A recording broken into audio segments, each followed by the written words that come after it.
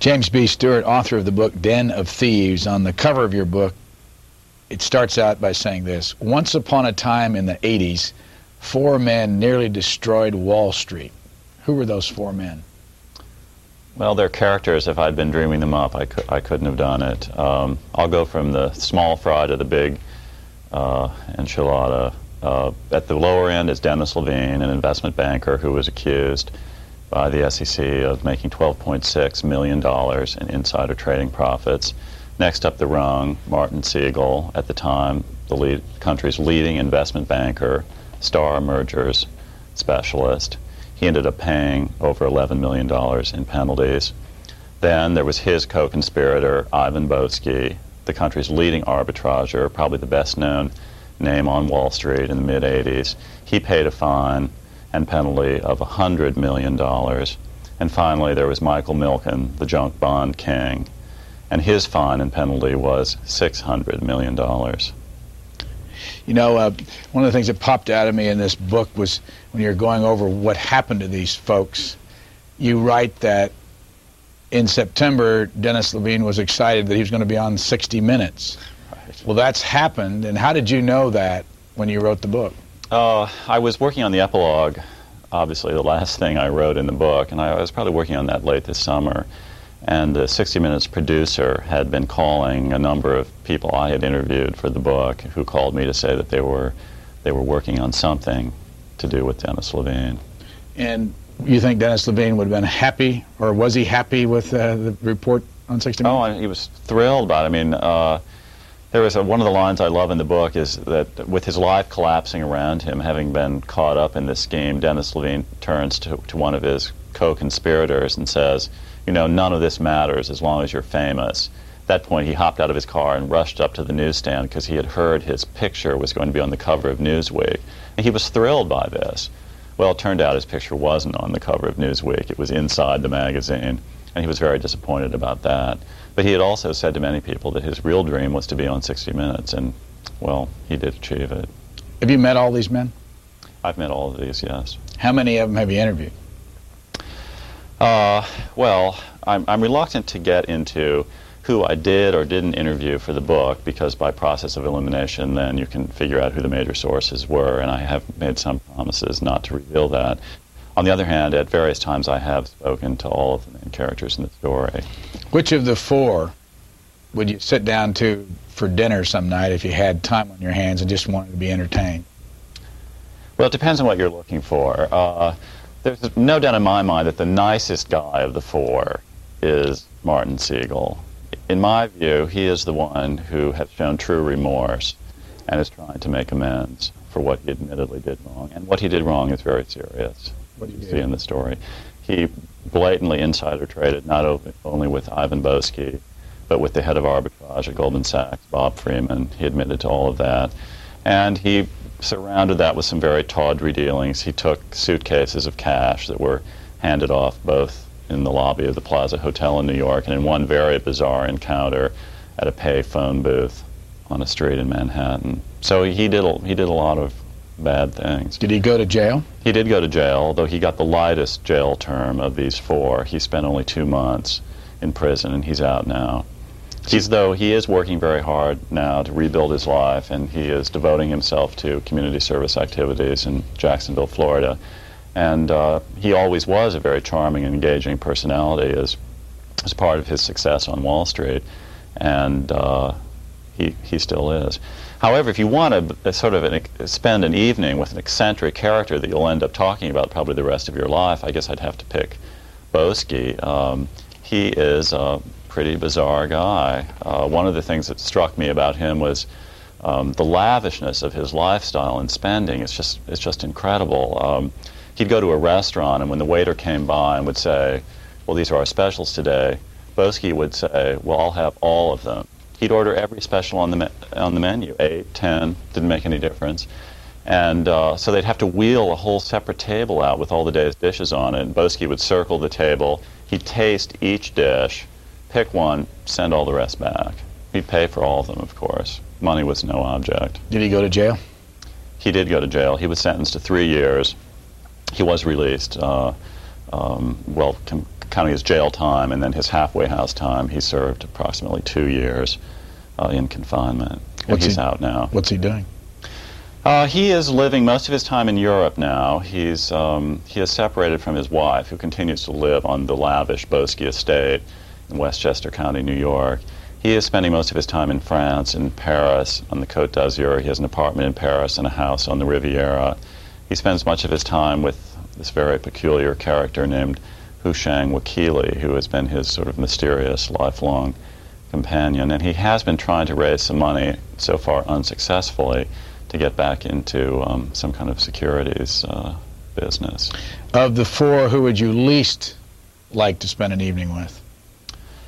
I guess I'd have to say, for purely social time, Milken. He's so obsessed with his work that he rarely socialized. I mean, he was no one who could really divert his attention from making money to having an ordinary conversation with the likes of you or me. Again, just one of zillions of anecdotes illustrating this is that the traders and salesmen who worked in his office decided to celebrate his birthday by hiring a stripper to come into the office. And the stripper was doing her act when the phone rang. For Milken, it was a client wanting to execute a junk bond trade. Milken took the call, and then when he was distracted by the stripper, he actually crawled under his trading desk.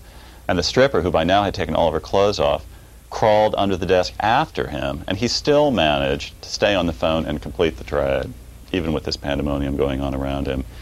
He was compulsive. And what happened to him?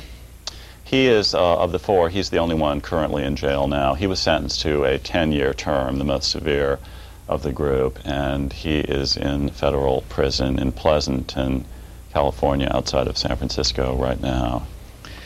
Let me read the last couple paragraphs in your book. There was a moment of stunned silence. His lawyers suddenly realized that Milken, hearing he was being sentenced to 2 years on each of the various counts, hadn't understood he'd been given consecutive sentences. Lyman broke the news, Lyman being Arthur Lyman, yes, of Iran-Contra fame. Yes, indeed. I'll get back to that, but you say here, Lyman broke the news. 10 years, Michael, he said gently. The sentence is 10 years.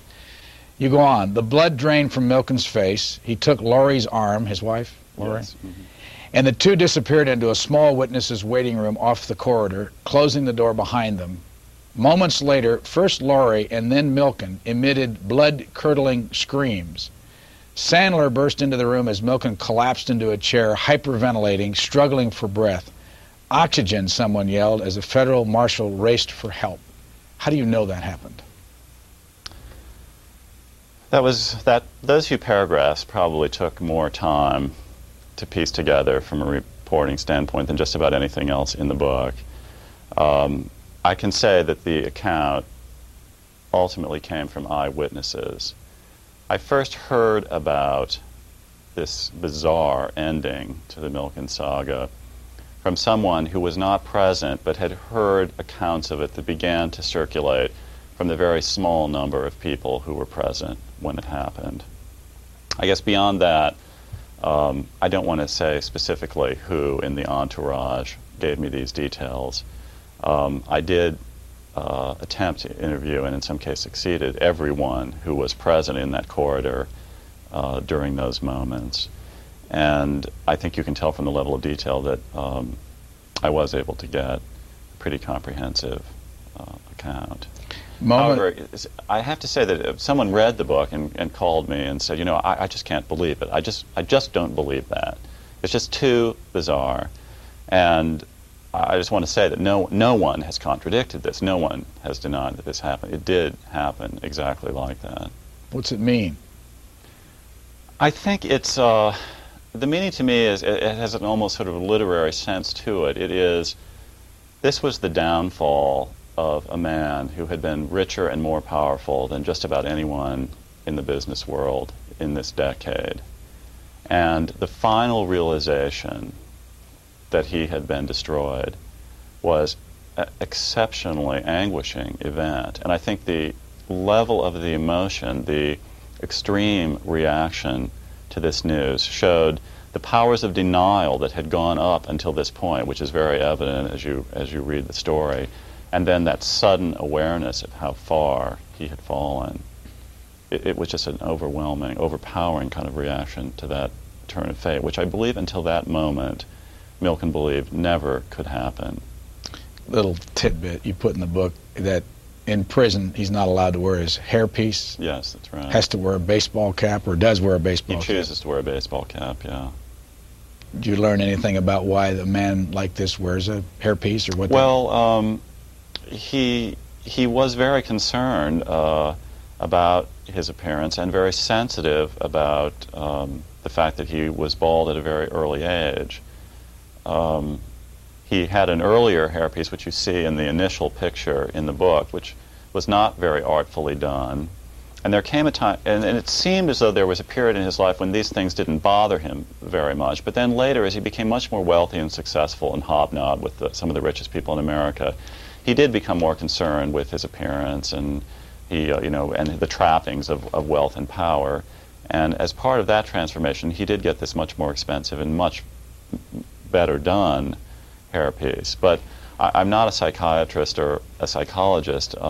I think there probably is some significance to that, but precisely what it is, I couldn't say. Picture of you on the back of the book. Where were you born? I was born in the Midwest, a small city right on the banks of the Mississippi River, Quincy, Illinois.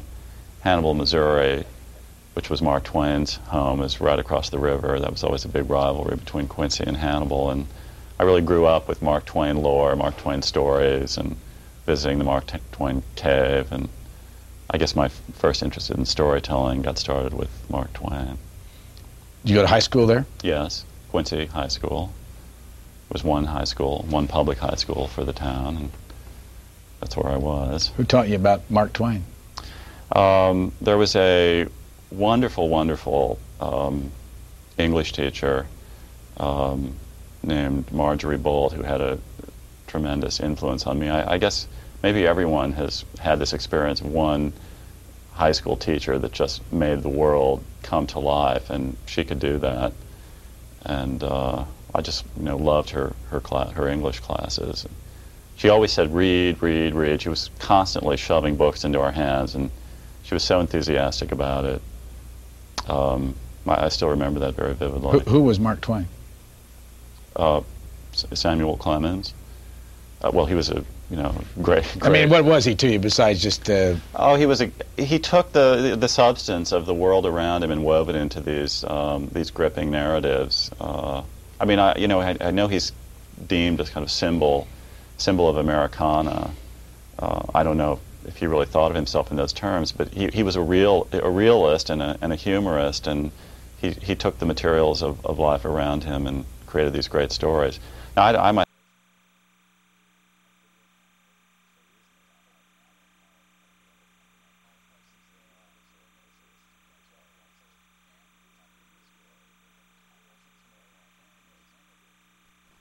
I mean, he had a wonderful imagination, and some of his works are more fictional and imaginative than others, but I still think at its core he was doing much the same thing. He looked at the world around him, and that's what inspired these stories. Where'd you go to college? I went to DePauw University in Greencastle, Indiana, an even smaller town in the Midwest. Why'd you pick that?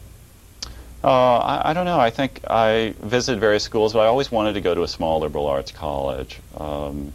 That was my idea of what college was all about. Small classes, lots of interaction with professors, lots of talking about the big issues of the day and of the past, and a nice setting with leafy trees. I always thought there'd be plenty of time to see the world.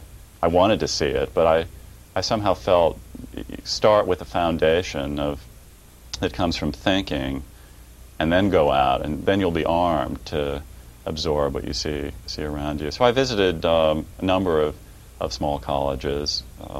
Growing up in a town like Quincy, not that many people went far away to college. No one that in my knowledge ever went to the East Coast or the West Coast. Maybe somewhere as far away as Colorado. Most of my graduating class went into the family farming businesses and didn't go to college at all. place, even to go as far away as DePauw. But I visited and I liked it. It was exactly what I had been looking for. And what did you study? Turned out to be. I was a social sciences major. I was a political science major. Then I broadened it into what was called an area major, which still had its core in political science, expanded into history and Romance languages branch. And how did you get to the Wall Street Journal? Well, after college I went to law school, and then I worked for a law firm in New York City. And the big leap in my career came in 1979 when I decided to move from practicing law to writing about lawyers at a new magazine that hadn't even started called American Lawyer Magazine. I helped get that off the ground and stayed there for 4.5 years. I wrote my first book about lawyers. It was called The Partners. And shortly after that, I wrote a letter to the Wall Street Journal because I love their front-page stories. To me, in journalism, that's where you could be a storyteller and a reporter at the same time. I didn't know anybody there, and they called me in for an interview, and eventually I got hired. A couple of quick things. What law school? Harvard Law School. What years did you get out of DePauw and Harvard, and what year did you start at the Journal? I graduated from DePauw in 1973 and started Harvard that same year and graduated there in 1976. And I was at a large law firm, Cravath, Swain & Moore, for about 3 years and started American Lawyer in 1979. And when did you go to the Journal? 1983.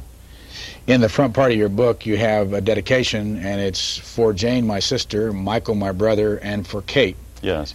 Why that particular dedication? Oh, well, I didn't know. I wanted to get everyone in, I guess, who I felt were very close to me and who I love very much. And so I put my brother and sister in. And my sister's 3 years younger than I am, and we really grew up together and remained quite close. My brother is much younger. He recently graduated from college, and so we've had a very interesting relationship that's not like most fraternal ones since I'm so much older. And then Kate is a baby, as my goddaughter is who was born while two of my closest friends while I was busy writing this book, so it seemed only fitting to include her as well. I kind of have 3 generations in that dedication. Den of Thieves is the title of your book. Where's that come from? It's a biblical reference. The passage where Jesus has come into the temple and says, it was written, this is a house of prayer, and you have made it a den of thieves. And it works for me as the title on a number of levels.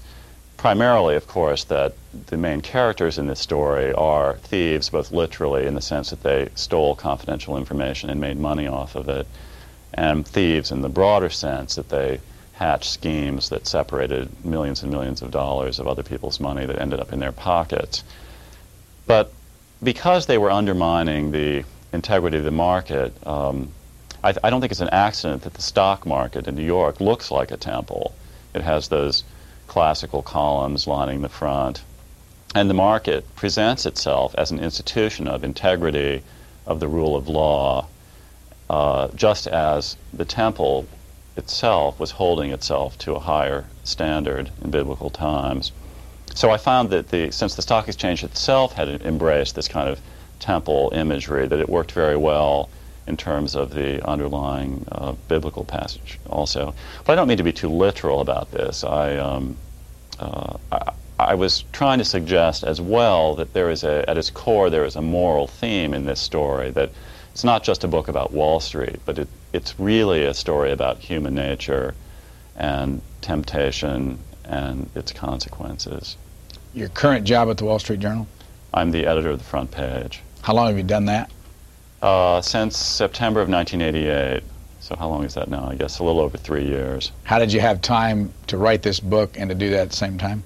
I don't know myself sometimes, but typically my day was I would get into the office 8:30 or 9 in the morning and work until about 2. I'd try to cram a full day's work into that period of time, but then leave to my wonderful staff there polishing up the rest of the day. Then I'd race home, grab a bite to eat, and usually be writing by 3, say, in the afternoon, and I'd go till about 9, and then I'd have dinner. And 6 hours a day is about intense writing. It's about all I can do. I would find my stamina kind of went off a cliff at that point. And that filled up my life pretty fully. I don't necessarily recommend that regimen, but I also took sometimes I was just writing so intensely I couldn't go into work, and I took some days off. When did you start this book? I began the reporting back when Dennis Levine was arrested in May of 1986. I agreed to do the book. I knew it was going to be a big story and there was going to be more, but late in 1986 I agreed to do the book. I continued to do reporting on and off up through last year. A lot of new information came to the surface after first Drexel and then Milken pleaded guilty. I actually sat down to write the first paragraph in, I think, June last summer, and started typing, and I really worked very intensely straight through until I finished the following February with 2 big interruptions.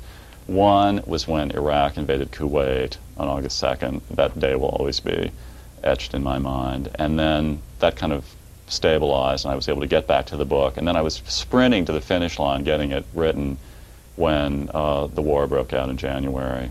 And it was very difficult, but I just had to take the book and put it on hold and devote myself full-time to the paper during those incredible weeks.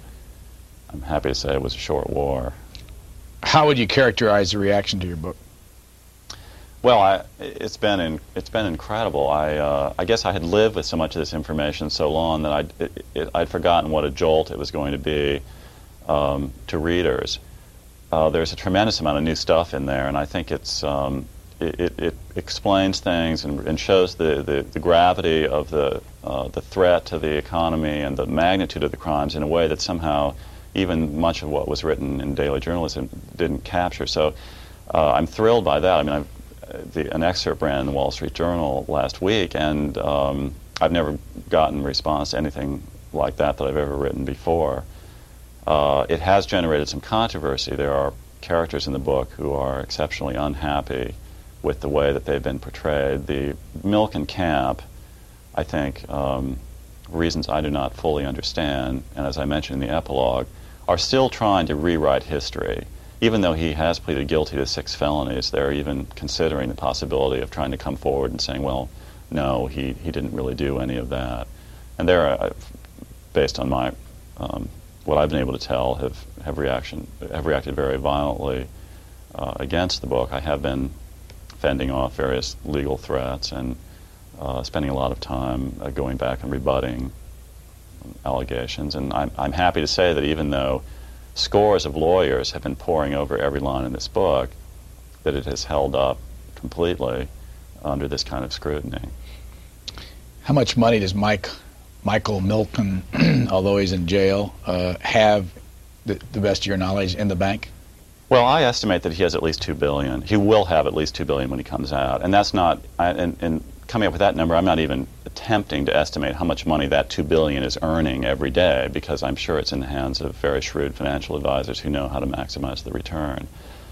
The numbers are staggering. I mean, they're revealed, I think, for the most part, the first time in this book, because it took a great deal of reporting on my part and time to kind of piece this together. But let's just look at one year, 1986.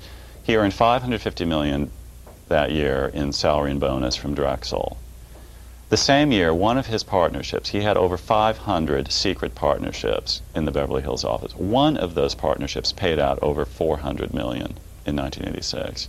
And one deal that he worked on and extracted warrants to buy stock, the Beatrice deal, I calculate those warrants in 1986 were worth approximately $650 million. Now we're looking at 1 year's salary, one deal he got stock equity in, and one of his partnerships, and we're well over $1 billion for that year. I mean, those numbers, just, I was flabbergasted. How much money does Ivan Boesky have left? Again, the book reveals that in the confidential financial statement that his lawyer submitted at the time of his sentencing, which I believe has never been revealed before, he indicated a net worth of $125 million. He paid a fine of $100 million, so that leaves him with roughly $25 million. However, his wife was wealthy in her own right, and there were various trust funds and other accounts set up to benefit his children. So if you include those assets as part of the sort of Boesky financial picture, then he's much wealthier even than that. On the other hand, 25 million is, I mean, in the world of Milken, that's poverty. In my world, and I suspect yours, that's still enormous wealth. And Boesky is living very well. He comes in limousines, he's still eating at Lutece, he's hobnobbing in Europe.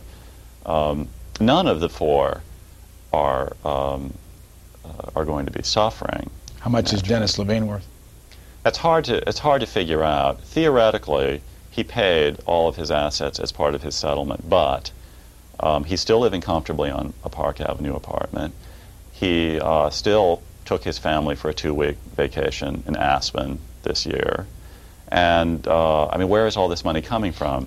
I mentioned in the epilogue to the book that the SEC has been investigating Levine again to find out where this money is coming from. The 60 Minutes show you referred to earlier raised questions about whether Levine is in fact engaged in another sort of con operation. And I also suggest in the book that he had hidden assets of at least several $100,000 that he didn't disclose at the time of his sentencing. And how much is Martin Siegel worth? That, too, is hard to estimate. He, again, purported to pay most of his assets in fines and settlements at the time he resolved the charges. However, he was allowed to keep all of his real estate, and I do report the numbers on that. He sold his apartment in New York for well over $1 million, and he sold his estate in Connecticut for something over $3 million. He bought a very beautiful mansion in Jacksonville, Florida, but real estate prices there are much lower. So if just looking at the real estate picture suggests that he would have several $1 million left over. And again, that seems like a small amount compared to Boesky's 25, but you know, a couple $1 million, I think I could get by rather well on that. I want to show the audience, and James, we look over this page. We'll start up here, no, over on the other side here. Just a minute, the audience will see this. I want to ask you about 3 people. Sure. Mike Milken here, sitting next to Edward Bennett Williams, who has since died since that picture was taken. You go down here below, and the man in the middle with Mike Milken is Arthur Lyman, right, who we saw a lot of during the Iran-Contra hearings. And if you go over here, you see Linda Gosden Robinson and her husband Jimmy Robinson from American Express. Start with Linda Robinson. Who is she? Well, Linda Robinson heads a public relations firm that bears her name and was hired by Milken to conduct the public relations aspects of this defense. I think it's fair to say that the first time in history that an individual defendant in a criminal case mobilized the media resources that were at the command of Linda Robinson and her allies. One of the most startling things I found was that Milken was spending more than $3 million a month on his legal and public relations campaign. Drexel itself, who had to pay the bills under an agreement, was so outraged they put him on a, you know, quote-unquote budget of $1.2 million a month, but he didn't just spend his own money. She is very powerful. She was able to mobilize a very effective campaign in the press. To this day, and I think this book is going to dispel a lot of it, but to this day you still hear lively debates over whether Milken really did anything wrong. I think that reflects the fact that he had this unprecedented campaign going on, orchestrated by Linda Robinson. Who is she? She is married to James Robinson, who's the chairman of American Express. She worked in the Reagan campaign. She is the daughter of her father was, I believe, Amos in the famous Amos and Andy series, and she grew up in Hollywood. And as a child, in fact, she used to bounce on Ronald Reagan's knees. And in kind of a mirror of our times, she was, I think in the 70s, an acupuncture specialist. She then became a Reagan political activist, and then she moved to New York and Wall Street and brought Republican sort of attack-style tactics to the world of public relations. You say that there are 3, I think it was, you named 3 people, including George Gilder and Jude Winitsky, who used to be at the Wall Street Journal. Yes. And I don't remember the third one. Peter McGowan, at Chairman of Safeway. Who are very much doing what? Very much in... Well, they're maintaining a campaign on behalf of Milken. Again, for reasons that escape me, but there is an organization, which I mentioned in the book, that is being run, is going around, of all things, raising money to try to clear Milken's name and to try to demonstrate in their own terms that he was a symbol of compassion and not greed. And of course, I feel they are entitled to their views. Again, I do feel it is primarily a reflection of how wealthy Milken made various people. Did Linda Robinson do anything to try to stop you from writing this book, or did she have any impact on, trying to sell you on the fact that this man was innocent?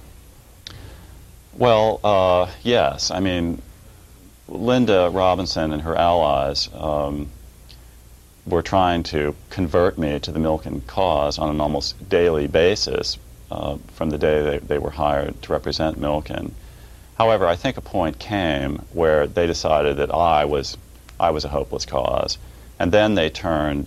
They tried to shut me out of every bit of information that they controlled, which I think hoped would put me at a disadvantage in the media. I remember Linda threatening that the day Milken was exonerated, they were going to leak that news to the New York Times, which would then scoop the Wall Street Journal. Well, needless to say, such a day never came, but there was that kind of thing that was going on. And then they then would let other reporters go to meet Milken and then freeze me out, or they'd invite other reporters to the famous Predators balls going on in Beverly Hills, and of course I'd be frozen out. And I went to one of them anyway just to see what was going on, and of course immediately I had people following me everywhere I went and not letting me get indoors and that kind of thing.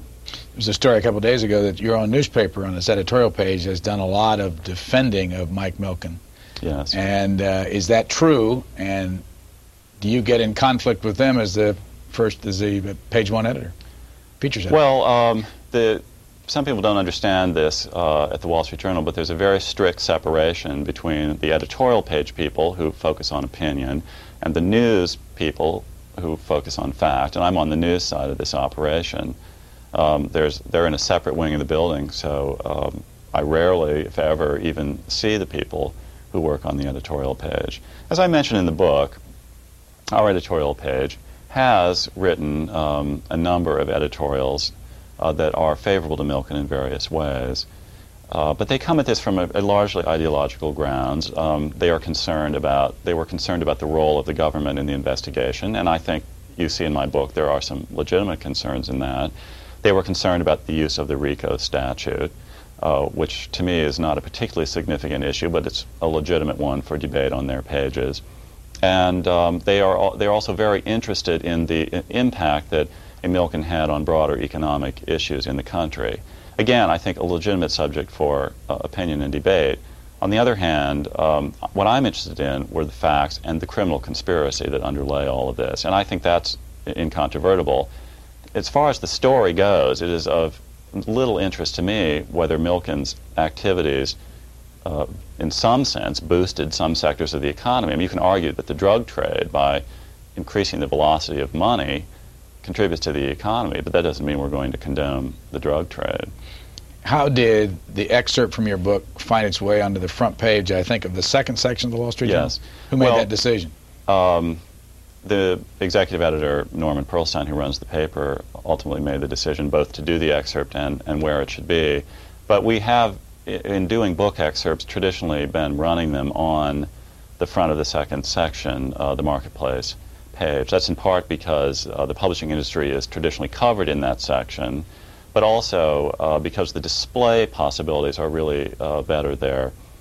Anyone who's familiar with the front page of the Wall Street Journal, I think, knows what it looks like, and it's a bit gray, and it has a headline format that is, oriented towards the kinds of stories that run there. And I think in the past, when book excerpts have run there, it's an awkward fit into our front page format. Does it happen very often that we do excerpts? Mm-hmm. It's happening with increasing frequency. I would say I remember Brian Burrow and John Hellier's excerpt from Barbarians at the Gate was given a very good display on that page, and more recently Alex Kotlowitz's book on the housing projects in Chicago, There Are No Children Here, was displayed there. And let me ask you about Edward Bennett Williams. Mm-hmm. Why is he sitting next to Mike Milken, and where is he? Well, they were in that picture, they were at a congressional hearing run by Congressman Dingell into the operations of these secret partnerships in Beverly Hills. It was the first public appearance by Milken after the investigation, so there was enormous attention there. Edward Bennett Williams was hired by Milken as his primary defense counsel at the beginning of the investigation, and Edward Bennett Williams was the lead lawyer. Arthur Lyman and his colleagues at Paul Weiss at that point were co-counsel, but were very much in a second chair role. And the book explores in considerable detail, and I believe that had Edward Bennett Williams lived, the outcome of this might have been very different. Why? Well, Edward Bennett Williams was always a little more skeptical of some of the claims being made by Milken and his supporters. Milken was portraying himself as a, quote, national treasure, unquote, as a genius, as this man who had single-handedly unleashed these great creative forces in the American economy. And Milken had always been surrounded by people who told him what he wanted to hear, and that extended to many of his lawyers. But Edward Bennett Williams was not that kind of lawyer. And I'm confident from talking to people very close to the operation that as the evidence mounted, as clearly the tide was turning against Milken, Edward Bennett Williams would have had the sense to recognize that and get Milken in earlier to cut a deal. One of the revelations of the book is that, in fact, Milken was offered a deal to only 2 felonies and tried to accept it. But in his arrogance or indecision or whatever, he missed the deadline. And when he missed the deadline, the prosecutor said, "We're sorry, that deal is off." What were the politics of Edward Bennett Williams? I believe he was a lifelong Democrat, but he represented a wide range of clients with different political views. I think that wasn't of any great concern to him when it came to defending a high-profile case. And Arthur Lyman. At what time was Arthur Lyman involved in this whole thing? Well, Arthur Lyman was hired at the same time as Edward Bennett Williams, but in a secondary capacity. And once Edward Bennett Williams became increasingly ill, Lyman stepped forward and then took charge. I believe Williams died in August of 1989. And after that, Lyman came to the fore. And when was Michael Milken actually convicted?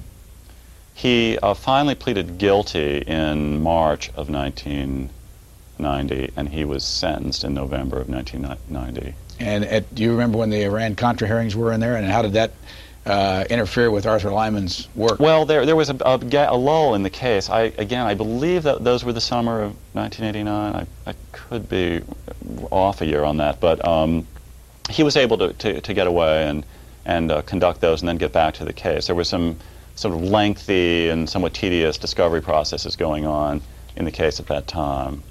But he always remained firmly in control, the defense, Lyman. At the time, this judge was somewhat, I don't want to call her controversial, but she was talked about a lot. And yes. Why? And who is it? Well, this is Judge Kimba Wood, who is the sentencing judge and is continuing to preside over efforts to reduce Milken's sentence. She was new. I think the mystery about Kimba Wood was that there wasn't a record there to turn to get much of a sense of how she would rule in sentencing.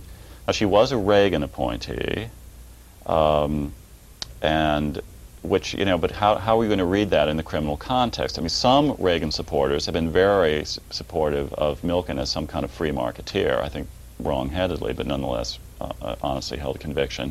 Other Reagan supporters are very strong that on the sentencing aspect in criminal cases, that you need a harsh sentence to deter this kind of conduct. So which side was she going to come down on? There was tremendous speculation about this prior to the verdict. I think adding to this is that she has a very gracious and gentle demeanor. She was very soft-spoken during the sentencing hearing. She sounded very solicitous to Milken's feelings and concerns. But then, again, she dropped this sentence, which was the most severe in the insider trading scandal. Now, I think when people read the book and they see the magnitude of what Milken did wrong, this sentence does not seem unduly out of line. But given the Milken PR, that he was this genius, this national treasure, he just stepped over the line a few times here and there, it did seem like a harsh sentence. Judge Wood is married to Michael Kramer of Time magazine? Yes, I believe so. And I'm going to ask you a question about all this in a moment, because I want to also show this gentleman who jumped into politics here not too long ago, but lost. Right. What office did he run for? He ran for mayor of New York, and I believe he may run again. And who is he? Rudolph Giuliani, the former U.S. Attorney in Manhattan. And what role did he play in all this? Well, he oversaw most of the criminal investigation from his position at the top of the office. And I feel he deserved credit for the fact that, in fact, these four major culprits were eliminated from the securities industry. On the other hand, I think you see in the passages of the book, he was zealous to the point where I believe his obsession with the ends obscured some of the means.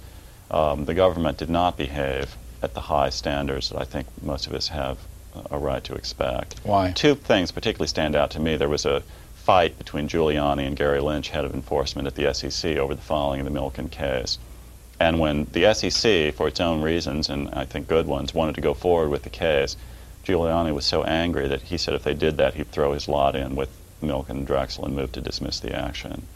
Now, I just found that, I'm sure it was said in a moment of anger and thoughtlessness, but that simply is inappropriate. The SEC did give in to Giuliani's threat, and they waited. And there was also the story, which I find quite fascinating and dramatic, where a government agent posed as a blackmailer and made anonymous phone calls to Siegel, terrorizing him into running to the government and pleading guilty. I simply don't think those tactics are necessary. That I think they're questionable from a policy standpoint, but more to the point, it just simply, the government should not be resorting to a form of crime itself in order to bring criminals in. All along through this process, did you find that any of these men who were convicted of, what would you say the overall crime it was?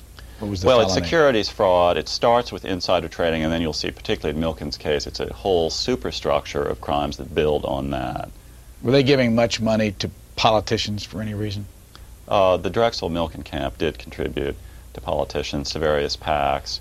Wall Street was a heavy contributor to Senator D'Amato, who, of course, replaced Giuliani eventually with a U.S. attorney that's apparently more to his liking. The exact numbers I can't remember off the top of my head, although it's all disclosed in the book. Yes, there were heavily political contributions. Who's this man? Fred Joseph. He was the chief executive of Drexel during the Milken reign. One of the peculiarities of Drexel was its sort of fictitious, overt system of firm regulation. Milken was not an officer of the firm. He had no title.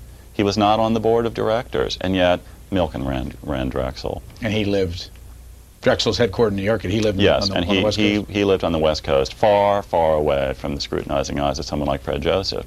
I must say I feel a certain sympathy for Joseph.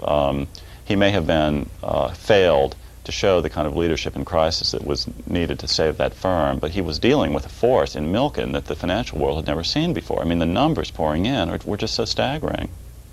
Overall question about this, and you're in the Wall Street Journal, your editorial page was saying good things about Michael Milken. The judge is married to a Time magazine correspondent. The PR person is involved in Republican politics. Arthur Lyman served the Democrats in the Iran-Contra hearing.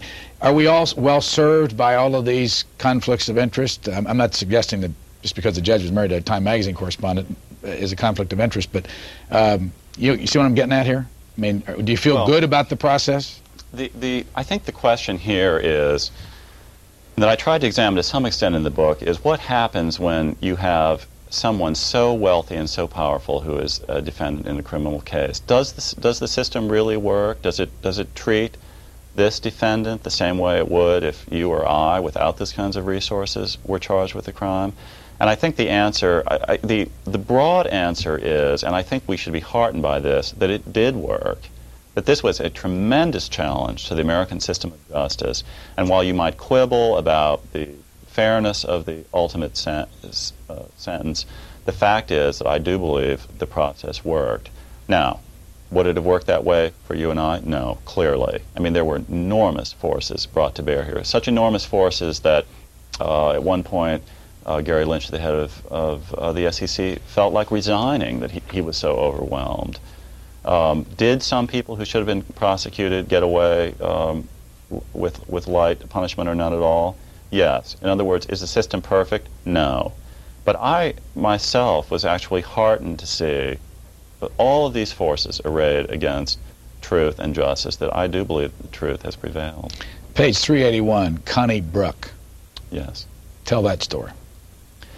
Well, mine is the first book about all the criminal wrongdoing, but it's not the first book about Milken and Drexel. Connie Brook, who happens to be a friend of mine and someone I know reasonably well, did a book on Drexel and Milken called The Predator's Ball, looking into their methods, and they put on a full court press to try to stop this book, and went to great lengths to try to block it.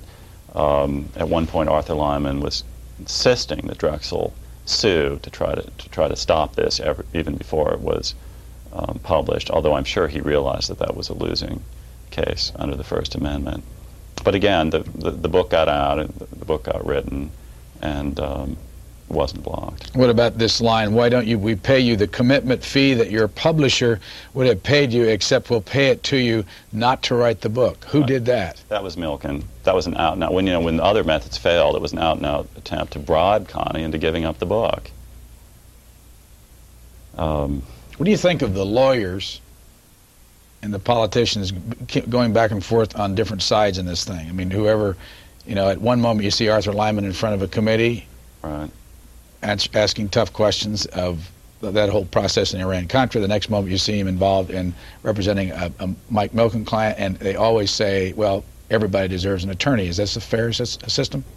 Well, it's confusing to many people, and it takes an astute observer. I think you see an Arthur Lyman coming forward as the champion of truth and democracy, as the interrogator of someone in the Congress, and then that aura carries over when you see him coming forward and saying that Mike Milken is a national treasure.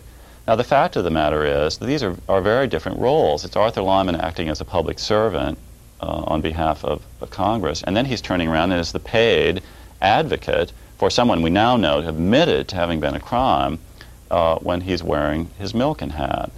Now, I don't know what the answer to that is. I just think it requires an alert and astute public not to be taken in by this. There's no question. I mean, a better source than I can explore this sort of revolving door idea, but many of the highest paid and best lawyers in the country have worked in government service, have taken on this sort of aura, this statesman-like, maybe increasingly with stateswoman-like aura, which they then turn around and sell to the highest bidder. And I think that has raised many questions that continue to be explored. Looking at the process now that you've written this book and you look back at it, who stars, in your opinion? Who are the heroes? Oh, the heroes, I think, without question, are the very low-paid, incredibly hard-working, dedicated public servants, not at the top necessarily, but who did the real work in the U.S. Attorney's Office and the Securities Exchange Commission. And I think it's worth bearing in mind that with enormous forces arrayed against them, there was no great political support for their work, where ordinarily you would turn for some kind of backing, the sense that the American public was on your side. The only thing they really had was the truth, and they were determined to get it out. And I have tremendous respect for their continuing to do that under very difficult circumstances. How about the public figures? Anybody shine there as far as you're concerned? Well, no, not particularly. This is a drama that was largely played out outside of the public arena, with the exception of with the law enforcement units. On the other hand, I think what has been remiss is the kind of attention. I mean, legislators should have woken up to what was going on Wall Street in the 80s. Admittedly, we were all perhaps a little bit slow to realize the magnitude of the kinds of deals that were happening and the opportunity for crime on a scale that had never been seen on Wall Street before. And I say in the epilogue that there are laws that need to be toughened on this. I mean, now the Salomon scandal is raging. As long as Wall Street traders measure risk and reward and decide that the rewards outweigh the risk, they're going to do things. They're going to break the law. And so the risk of getting caught has to be made clear. I do think we need a definition of insider trading, and I think the financial penalties in these crimes need to be increased. The press. Yes. What do you think of the press's performance during this whole story?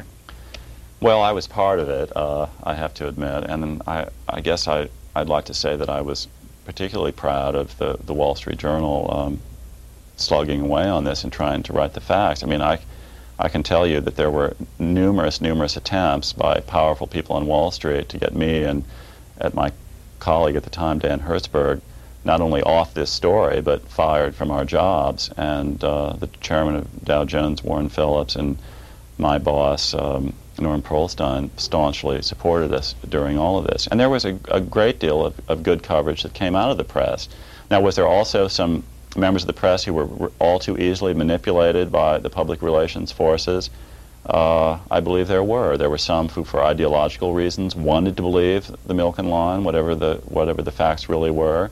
And then there were others who succumbed all too easily to these promises of access that were to a great figure like Milken, that were emanating from the Robinson Lake camp. If you had more pages to devote to all this, what would you have included in this book that you didn't? Well, the original manuscript did have more pages, and I credit my editor, Alice Mayhew, with very wisely cutting down some of this stuff. I did go into, in the original book, more detail in the attempts of the Milken camp to obfuscate the facts. For example, in this the hearing that was held late in the process, and about 100 pages of the manuscript got cut out of that. But I suppose I could have gone on forever working on this book. There are still some mysteries hanging out there. The whole thing began to unravel with this mysterious anonymous letter that rolled into Merrill Lynch from Caracas, Venezuela, which in itself is a fascinating story. To this day, no one knows who wrote that letter. If I had endless time and space, I would have, just kept tracking after that until I found the author of that mysterious letter. Do you have any book you're thinking of writing? At the moment, I don't. I've been working on this for 5 years, and it was an intensely draining experience, not only because of the work schedule I described earlier, but just because of the adversarial nature of so much of the reporting. It was a very hard story to report, with the array of forces lined up against me, fueled by the Milken money. I'm just thrilled to have it done, and I'm just so happy that it did get out, and that, again, looking at all the money that was spent to stop it, and there's some private detective has been going around trying to find damaging things out about me, a variation on this whole Connie Bruck story. None of it has worked, and the book is out there, and I feel great about that. Having done a story that was this engaging and consuming, my impulse is I don't want to start on anything else that wouldn't somehow be as fascinating as this, so I guess I'll sit back and watch for a while to see what comes along. What do you think of this process, having to talk it out? I think it's always a little difficult for a writer to sort of take your creation and then try to reduce it into sort of summary statements. I mean, I like your show because I think it probably encourages people to get to the book itself and spend some time with it. But the process of reducing what is a very complicated story, I think risks oversimplifying it, so I get maybe a little bit uncomfortable about it. I'm also the kind of journalist who I like the facts to speak for themselves. I don't like to be the one to draw too many conclusions, because I think people will be more moved and will react more powerfully if they draw the conclusions. If the facts are there and it points to some obvious things that they can decide for themselves. And I like to think they don't need me to sit here and tell them how to think about it. What if you were to list one thing about this book that has gotten the most attention, what would it be? It's the level of Milken's criminality. Again, I've known what's going to be in this book for some time, so I wasn't prepared for the strength of the reaction to it. And I think it's a measure of how successful the very expensive Milken PR campaign was, that so many Americans to this day think he either didn't really do anything wrong or did something only very minor and very technical. I think you see in the book a very clearly set forth and logical case that just shows him day after day insider trading and then building crimes on top of that, a massive criminal scheme. That seems to have attracted the most attention. What are you surprised that people haven't picked up? Two things. One, the story of the government blackmailing Marty Siegel, which to me is just it's it's like out of a spy novel or something, the drama of it, but also the broader policy questions I mentioned. And then I'm surprised people haven't focused as much on Siegel, perhaps because, as I pointed out in the beginning, of the four main characters, I think he's shown the most remorse and has been transformed. And yet, to me, what's often interesting in a narrative are the characters who change the most. I mean, Milken is a criminal in the beginning of the book, and although he's pleaded guilty, he still is in denial at the end of the book, whereas Siegel goes through, to me, a very fascinating process of reflection and remorse. Where do you think he'll end up? I think he'll have a successful career. I think everyone acknowledged, in fact, all four of these people had tremendous abilities and could have been enormously successful without turning to crime. But I think Siegel won't do it again, and I think he'll be successful. This is what the book looks like. It's called The Den of Thieves. It's written by James B. Stewart, our guest on Book Notes. Thank you very much for joining us. Pleasure.